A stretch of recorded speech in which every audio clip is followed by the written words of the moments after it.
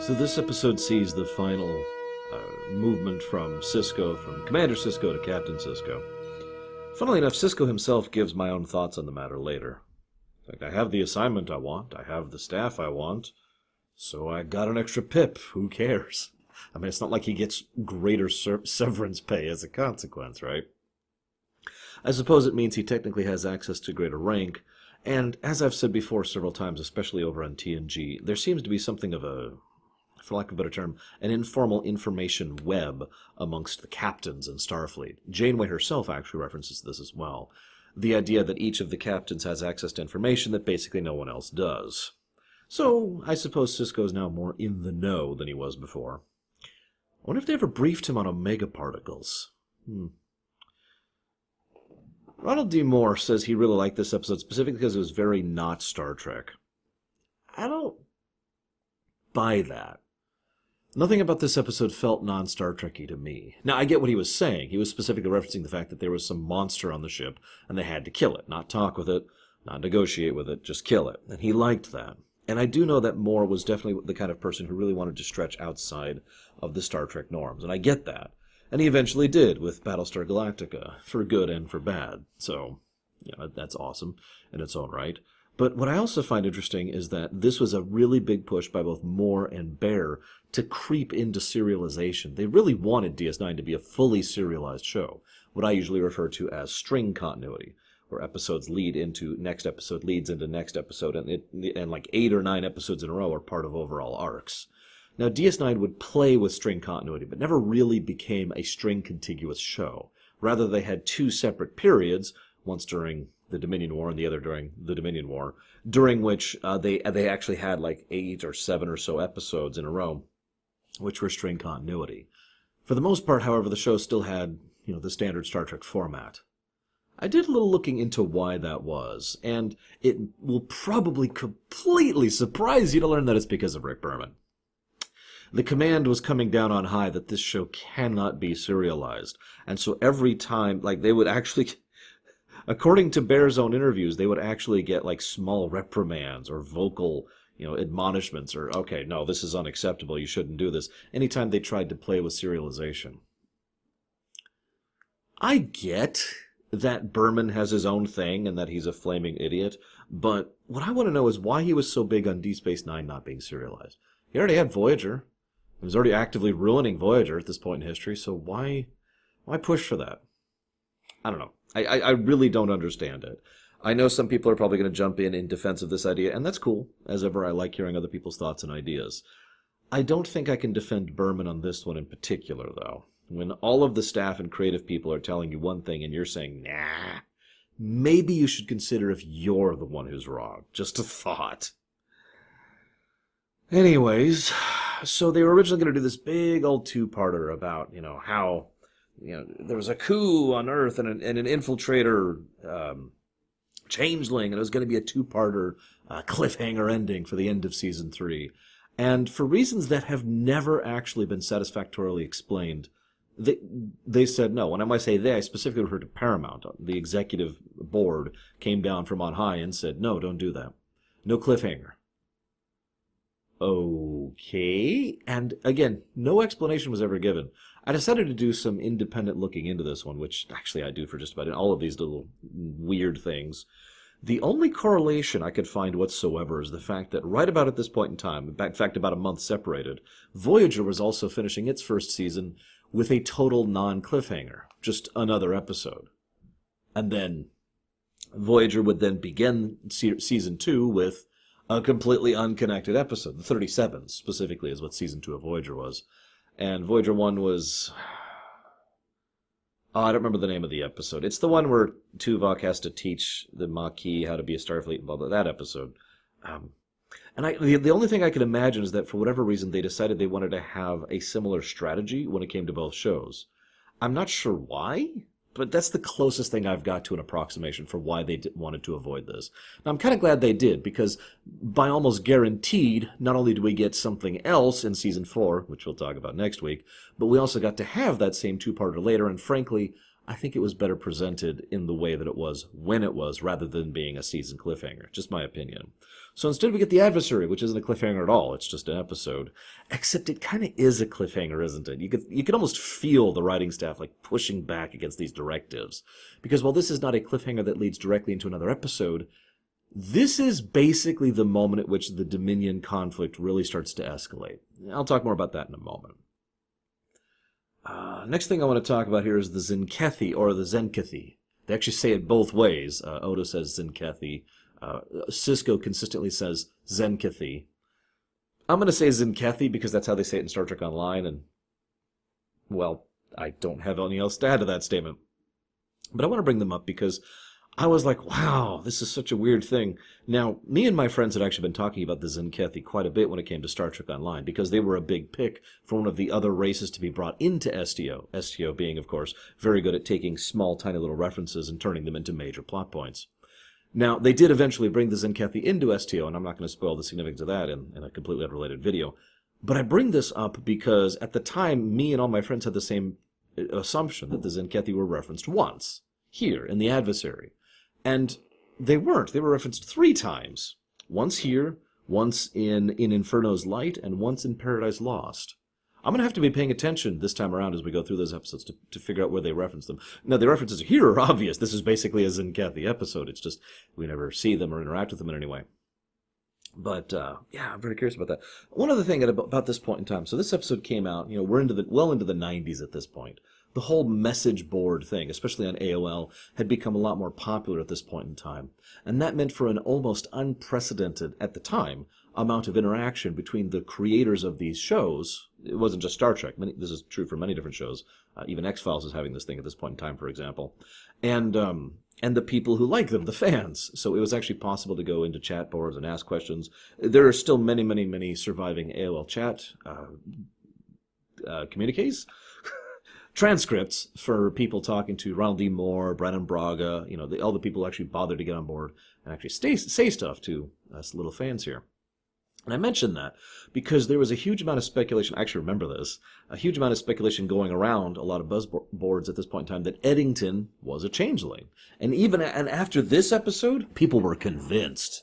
People were adamantly convinced that even though, obviously this changeling was not Eddington, and that was definitively proven, that Eddington himself was a changeling, and that he had been infiltrated this whole time. Part of this was because they always tried to present Eddington as a threat, as kind of an outsider, someone who actually sabotaged the Defiant once, no less. But also because of the fact that he was a non-main cast member, and therefore was one of the most likely members to be replaced by a changeling. I only point this out, and again, I'm not going to spoil what they eventually do with Eddington, because it's interesting in hindsight to see what we were speculating on another day. And I found out something I never knew before. They basically decided that Eddington would never allow a writer to turn Eddington into a changeling retroactively. Spoiler. Because of the fact that so many people thought he was. Interesting way of approaching that. And very common, actually. But again, wouldn't really have been possible if not for the massive amount of interaction that was available at this point in history between the creators and the created, the fans. And I point that out, it's not created. The createe? I don't know. Between the fans and the creators. And I point that out because you could argue that same amount of interaction exists now, and to an extent it does. But I've noticed most actual showrunners nowadays don't bother. There's so much of a signal-to-noise ratio problem in the modern era that it's not like you just get out there on a message board or an email or an AMA or a Reddit thread or whatever, and you get access to, like, a few hundred people who happen to get on there and happen to talk with you. No, you get thousands upon thousands of people, many of whom are just going to rant or scream or push agendas or troll or otherwise be unpleasant people who, let's be honest, have no real business being there, are not actually there to ask you questions or to learn about the creative process, right? So it's kind of a weird gap in history while this show is being created. Very fascinating. Anyways, it would last for several years after this, it's worth noting, well into Voyager's run. Into Enterprise's run, for that matter. So let's talk about the episode proper. Now, spoiler alert, Ambassador Krasinski is the changeling. Oh my gosh, total spoilers. Yeah, I know. I imagine most of you who tell me you watch these episodes alongside me, tell me that you watch the episode, then you watch my thing, which would be my preferred method too, if I happen to be in your chair instead of this one right here. Because that way it'll all be fresh in my mind. I don't I don't put the episodes back up here for many, many reasons, most of them legal. So, it's a good way to be aware of what I'm about to talk about, because you've just seen the episode, so it's like we're chatting about it, right? That's kind of, I just watched the episode. I just hit stop like 20 minutes ago or however long it's been. And, stood up, stretched, got my outfit on, and I'm ready to go. So it's like we just both finished watching this episode, and now we're kind of chatting about it. That's kind of the approach and attitude I always use here. Anywho, but I mentioned this because Krasinski comes in and he's like, hey, so there's this situation with the Zenkethi. Now, it's worth noting that the actor who plays him, which I have right here, Lawrence Pressman, does a perfect job of basically being just a guy. It's like the director turned to him and said, I want you to pretend that you are an ambassador. I want you to actually act like the ambassador. It gets across the idea that, unlike some other infiltrators throughout the course of Star Trek history, the changelings are good at it. Like, they actually know things and are capable of things and capable of showcasing themselves properly, being actual infiltrators. So many times in Star Trek, someone who mind controls someone or replaces someone doesn't know how to act right, and so they always come off as suspicious. And then it pisses me off when nobody notices. This is something I've been ranting about constantly throughout the course of these ruminations for all of Star Trek. So instead, the ambassador is perfectly as he should be.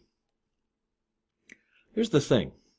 He mentions that there's been a coup, and they need to send the Defiant to wave the flag. Now, don't mistake me. I like this episode. But there's several problems with the construction of it pretty much right off the bat. First of all, Sisko at no point tries to verify that. Now, I know we could argue left and right as to whether or not Starfleet is actually a military or not, but I'd imagine there'd be at least some kind of protocol before taking your warship, because there's no denying that the Defiant's a warship, off on a mission just because one guy said so. He may have the rank and he may have the authority. But you'd think you'd confirm those orders with command, right? And I point this out because, as we find out by the end of the episode, there's no coup. There is no actual thing. So they would have been like, wait, huh? He's telling us there's a coup, but the ambassador just told me, oh no, the ambassador's supposed to be on his way to Ryza. Huh? And then they could, that's the end of it. Second thing that doesn't quite fit. They take the Defiant out there to do a flag-waving mission. That's the presumed purpose of that, doing that. Why the Defiant? Remember that we're at a stage now where the Defiant is basically the only ship defending the station and the wormhole and Bajor. Now, I know what we're about to find out in Season 4. I do know. But at this point in time, it is still the only mobile defense purpose, or defense asset that they actually have on site. And they just want to send it off to a mission that is just to wave the flag. I mean, you can't send another ship? Remember, as they actually find out, there's another ship that's about 20 hours away, which isn't really all that far from when it comes to space thing. Send them. Now, maybe they say, well, it has to be a warship in order to impress the Zenkethi, in which case, okay, that makes at least a little bit of sense. Why are you taking the entire senior staff for this flag-waving mission? You don't need your best. You could probably do this without Sisko, to be completely blunt. Although, of course, if they did that, things would have gone badly. But okay, maybe they want to take the senior staff because they just want to get out and stretch their legs a bit. Sure. Why are Odo and Kira on this ship? Now, we find out in this episode that Kira functions as first officer, so that makes a little bit of sense. But why is Odo on this ship? Serious question. Now, of course, we know why Odo and Kira are on this ship. Kira's on the ship for the self-destruct and to be part of the whole thing. They needed as many bodies on hand in order to do the whole who is it kind of a thing. And Odo is here in order to basically be the one to interact with the other changeling. But you can kind of see how the construction is just kind of like, let's just get from point A to point B, okay? Let's just get there. As I've said many times, we put up with some really silly, stupid stuff when it comes to fiction. And I'm willing to do that as long as we get to something good. And this is a good episode, but I would be remiss in my duties if I didn't actually point all these flaws out. So Dax is pushing Sisko for information about Cassidy. Now, I just point this out because one of the things I've pointed out many times in Star Trek, and in DS9 in specific, is the assumption that someone who finds someone else physically attractive and nothing else presumes to be in a loving status with them. Like, oh, I'm in love. Why? Well, because they're pretty, or because they're hot. It's usually a female, of course. But my point being, I don't buy that. I think that actual romantic entanglements involve a little bit more than, wow, you look great. No, I'm not saying this to complain yet again. Quite the contrary. I'm pointing out why I always was okay with the Sisko Cassidy Yates thing. Because notice what he talks about when he mentions her. He says she's funny, and she's interesting, and she's smart, and she knows how to do this, and she knows how to do this. And not once does he mention her appearance. Instead, what he does is talks about her personality. And you could tell that he's legitimately enjoying her company. That is believable. That's a little bit more real. And thus, I was more into it. I'm like, okay, that feels like an actual relationship, an actual romantic entanglement. I'm with it. So let's pause the episode, because now I've got to talk about something larger scale. Now, I've been asked to talk about this as far back as Voyager. I've had people mention this as far back as when I was doing this in my own basement. And I have had a lot of thoughts on this matter over the years, and other people have talked about this as well. Let's talk about the Borg and the Dominion. Now, the Borg and the Dominion are in many ways very similar, because both of them present the kind of threat that Star Trek in general, but most specifically the Federation, and therefore the protagonists, can't deal with in the normal way. You can't negotiate with the Borg. You can't bargain the Dominion down. Now, both of them approach this differently. The Borg are as I've talked about very recently in The Best of Both Worlds. I'm not sure when that episode's going live relative to this one, but I've already covered it from my perspective. The Borg are this ever-advancing wall, continuously approaching in a manner that there's just nothing you can do about it. And that's the problem. All you can really do is endure the Borg, and then wait for the writers to give you a way out. But the Dominion are kind of similar. Now, the Dominion will play at politics. The Dominion will manipulate. The Dominion will coerce. But ultimately, the Dominion, once again, has no interest in bargaining or debating, because ultimately what they want is you, just like the Borg do. The Dominion is an entire institution founded on the idea of controlling through military and dictatorial threat as much of the galaxy as possible in order to ensure the safety of the only things that matter, the Founders. The entire point is that the Founders matter more than anything else. And once you presume that perspective and that prerogative, then you understand all of Dominion mentality. You could kill Jem'Hadar by the millions, wipe out entire facilities, lose entire planets. None of that matters, because none of those things are anything more than currency to be spent in service of the Founders. Make sense? But it's still the same thing. The Founders want you. So you can't bargain with them. In fact, as I've said before, and I will stand by this statement firmly, the only bargaining chip that the Alpha and Beta quadrants have is Odo, because he's the only thing they care about enough to be willing to come to the table. Now, it's not quite what happens, and I don't want to spoil the end of DS9. I know some of you are watching it for the first time with me, but I point this out because it helps to showcase how both powers help push the Federation, and thus Star Trek, forward. The Borg showed us that there were certain things that we just couldn't deal with, but they were purely an external threat. The Borg would take you and turn you against them, but that's not really an internal threat. It would take from the whole, take from your side, and add to its side. Thus, while the Borg will take your advantages and make them its advantages, the Borg is still a fully external threat. You can always tell when someone's been assimilated, right? The Dominion, well, they're a three-pronged threat. The first is the most obvious, military. They're actually probably the single biggest military threat we've ever seen throughout all of Star Trek ever. While we have seen military conflicts before with the Klingons, the Cardassians, the Maquis, the Romulans, the Klingons again, the Klingons a third time, the Xindi, there has never been a military threat at the scale or significance of the Dominion, because that is the overwhelming majority of how the Dominion utilizes its power, through the Jem'Hadar, through the fact that they can breed and craft soldiers, and they can construct small, efficient ships. Neither of these things are particularly designed to be comfortable or useful or long-term. They're just designed to fight and nothing else. They are hyper-specialized. And that's what the Dominion does in particular. This is another way the Dominion is different from the Borg. The Borg are the perfect example of homogenization. Any given drone, with only a few exceptions, can serve the same function as any given drone. It is the fact that you have millions of drones all working together that serves as the power of the Borg.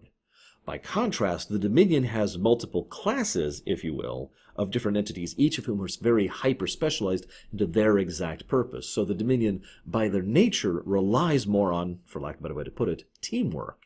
And yet, that works for the exact same reason that works in real life and in most other fiction. There's a reason if you have a party in D&D of someone who's really good at healing, someone who's really good at buffing, someone who's really good at doing damage, and someone who's really good at taking damage, you have a very strong party, as long as you do proper teamwork. Now, the Dominion don't really do teamwork in the strictest sense of the word, and we'll learn a lot more about that over the future. But you get the idea. This is why the Dominion has been so effective. They have the muscle, they have the politicians, they have the economic sectors, and they have the control mechanisms. They have the necessary means in order to push their team forward on cracked whips, to stretch the metaphor a little bit.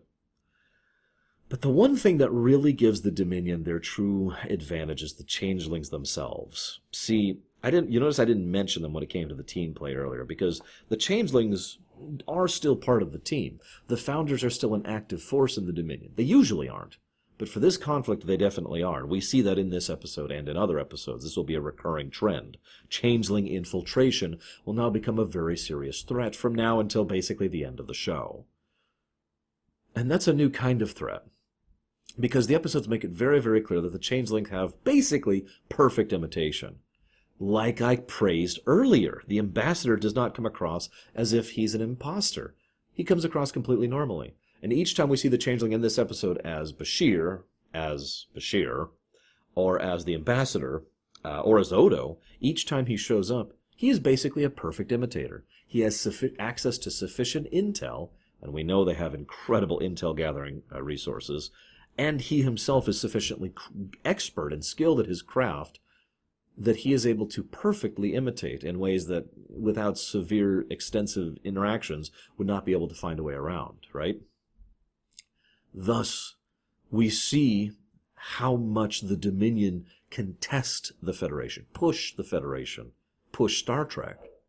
This whole episode is all about that, the entire idea of the fact that you can't trust your own team. Now, that may itself sound like, well, yeah, okay, and? I mean, I've played Team Fortress 2, but what I mean by that is, what is the one true strength of the Federation?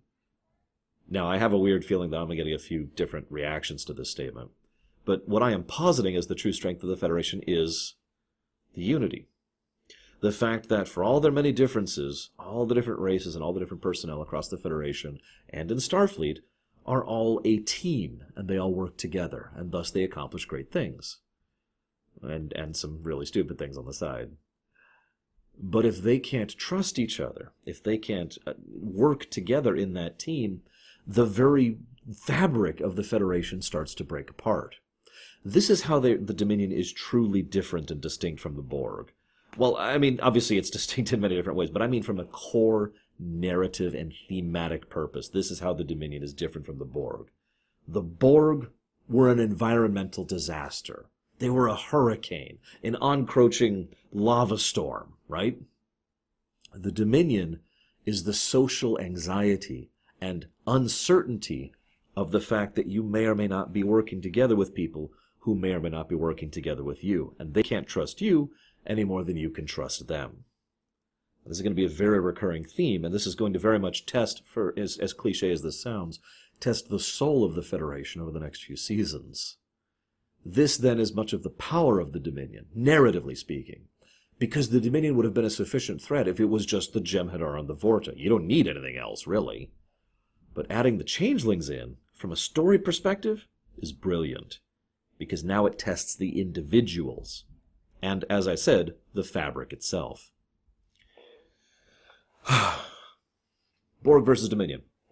Now, there's this really great scene. I mentioned all the Eddington stuff earlier. There's this really great scene where Eddington says people don't enter Starfleet to be commanders, or admirals, for that matter. They all want the captain's chair. I know I did. And he also mentions, but you don't get to be a captain wearing a gold uniform. Now, what's interesting is Sisko says you can always request service, it's shifting branches in Starfleet. And they don't really address or answer that question. I've always kind of wondered why. The problem is, it's hard to really discuss Eddington properly. First of all, because we're not really at his character arc yet. But second of all, because even the writers and creators have stated multiple times, and multiple of them, Ira Stephen Bear has, I'm going to quote him almost word for word here in a second here, have said they just had no idea what to do with Eddington. He was a loose end and a loose character that they just had, and it's like, well, he's there. And they never knew what to do with him. And to be perfectly blunt, it shows. I find that to be an extreme disappointment because I really feel like someone like Eddington is something we haven't really seen before. Someone who was shoved into a job he didn't want in Starfleet. Now, we would eventually see some other aspects of this over on Voyager, of all places, and a little bit on Enterprise. But remember, up till this point, everyone who was in Starfleet was in their chosen profession. I've talked before about the whole ambition thing and trying to drive for the career concept. I've talked about that many times. And yet Eddington's career was the officer's track, but he's not on the officer's track. There's a story there. In fact, there's several stories there, but, anyways. So, now we, the audience, are given multiple things to indicate that there's some kind of saboteur well before it actually happens. And I'll talk more about those in just a second. But I bring that up because I know a few people who, when they first watched this episode, thought that The Adversary was going to be the Zenkethi. One of my friends was being clever and think, oh no, The Adversary will be the Defiant. You watch, we're the adversary to the Zenkethi. And I'm like, yeah, okay, I can buy that. But no, of course, it's the Infiltrator. But I mention that because the episode takes a very long time to actually show the viewer that there is an infiltrator. Basically, right up until the fact that we see the weird science-y stuff, which is just basically magic, but whatever, which is taking over the ship. That until we see that, for the most part, we don't actually know anything's wrong. And then, of course, the ambassador's like, Bzz. Now, I do like the scanning scene. It's a nice idea. In fact, it's kind of a unique idea. It's probably one of the few usages of what is effectively technobabble, but in the same way, it's kind of not technobabble. It's just logical. People who have been exposed to the reactor core or the reactor core circuits are going to have certain traces of radiation on them that are slowly going to dissipate. That's logical. That's barely technobabble. And so they're going to scan for these traces, and that'll show who's been interacting with them. So obviously, O'Brien and Dax have the traces on them, and they start scanning for them. And scan takes a while, so it's all nervous. And then they go to scan Bashir. Now, this is the moment which they really showcase things in character and out. Because we've seen Bashir down there, so we think it's... And, of course, O'Brien calls out that he saw Bashir down there. So he scans Bashir, and Bashir comes up clean. And it's like, huh? And then, of course, they scan the ambassador. This begins a trend of people taking way too long to react to stuff. There's this bit where O'Brien says, oh, I thought it was you. I saw you down there. And Bashir says, no, I wasn't. The moment those lines were uttered, someone should have taken notice, especially in a tense situation like this. Instead, the ambassador's like, hi, it's me. And then he zips away. I want to mention something that I personally think is deliberate. I could be wrong about this. This could just be me giving too much credence to the writers, the directors, and the actors. I think the Changeling was deliberately playing with them rather than just winning, because it would have been relatively easy for the Changeling to just win.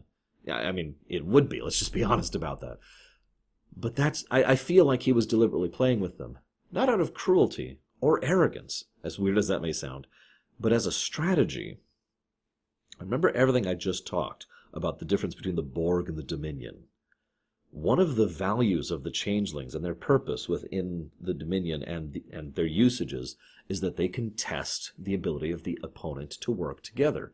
This is basically the theme of Season 4 and onwards, and especially Season 4 in particular.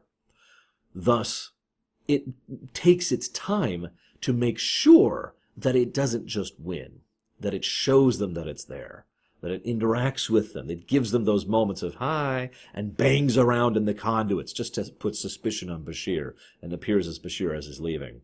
Or he's like, hey, it's me, And then there's the fact that it takes out Dax when Dax and O'Brien are trying to fix the ship, but not O'Brien, even though it totally could have taken out O'Brien.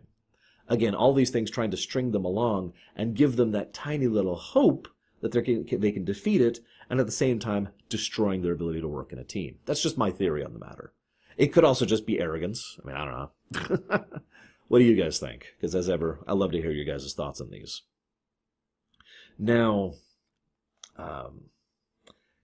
Then there's a bit that actually aggravates me. It's actually a decent chunk of the episode, but I only have 3 lines of notes here about it. It's the chunk of the episode where it's all super tense music, except it's really generic music that I barely remember.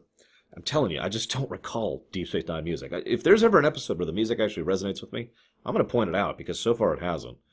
I blame that firmly on Rick Berman, by the way. Firing Ron Jones is one of the dumbest things he's ever done that didn't involve actors. So it's like the 6th dumbest thing he's ever done. But, they're going about, and, oh, God, and, oh, I'm super sweaty. It's good stuff. It's just I have nothing to say about just about any of it, other than what I've already said. I do like the line of Odo, I don't understand my people all that well, which is logical. And I do like the blood idea on the baseline of it. I don't want to talk too much about the blood thing yet. The blood thing will actually be addressed later. But the blood thing is not a bad thought. The only catch is there's just so many ways to circumvent it. Assuming you know it's coming. In other words, if you standardize shedding blood as a way of showing that you are not a changeling, then all that is done is made a new policy for the changelings to specifically counteract, trying to go out of their way to deal with the shedding blood thing. Personally, and I hate to skip forward a little bit, but Sisko's dad says what, in my opinion, is the perfect way for a changeling to deal with the blood problem. And it's kind of horrible. And again, we'll cover it when we get there, but it's a very valid way of doing it. I guess I'll tell you right now. It's the idea of just killing someone and keeping someone's blood just in me. I mean, I'm just an organic compound, right? And anytime I need blood, I just move that blood out and squeeze that poor bastard's blood out of me. Boop. Real blood. The same person's blood, even. Easy. Simple. Right? Barely even takes any thought. Barely an inconvenience, you might say. Sorry, some of you will get that. So then they let Bashir do the blood test. Now, this is very curious, and I found myself realizing that I think this crew is incompetent. Or, if I was willing to give them credence, which I'm not, I would say that this crew is not used to thinking in terms of problem solving, logical problem solving. When it comes to logical deduction of problem solving, what you do is you bear things down to what are considered absolutes. You prove absolutes first, then you work off of that baseline. Make sense? So, they have just had a tense standoff between Eddington, Odo, Kira, the Bolian, and Sisko. They prove that Sisko is not the changeling. That means, as of that moment, the only known variable is Sisko. So why not have Sisko do the test? The one variable that you know is a static, is not a variable, in other words. Earlier in the episode, there's this bit where they find out it's the ambassador, and the ambassador zooms off. Now, my first thinking is, okay, everyone in that room is now free of suspicion.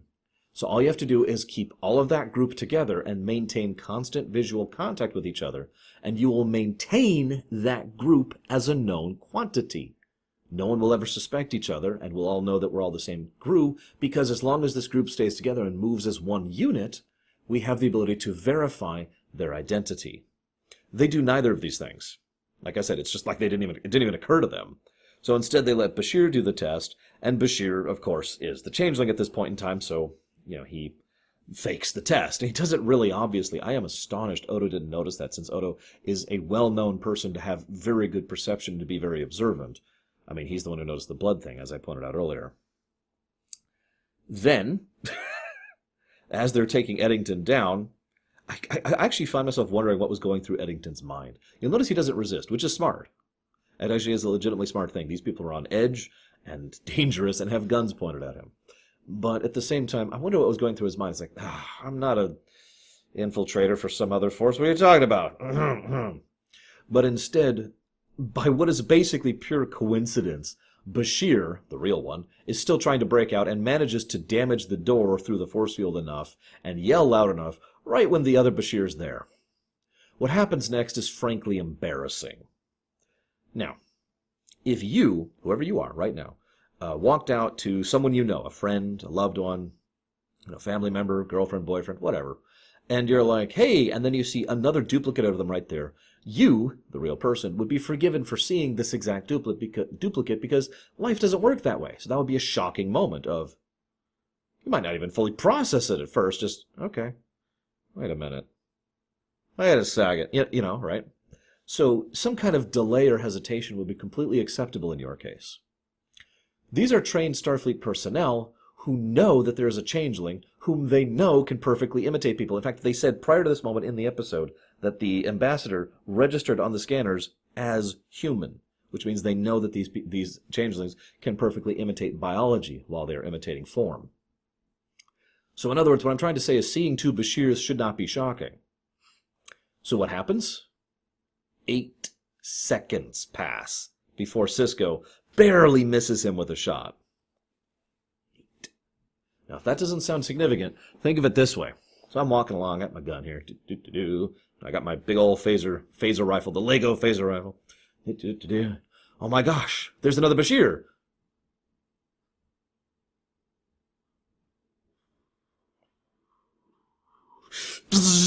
That's how long it took him.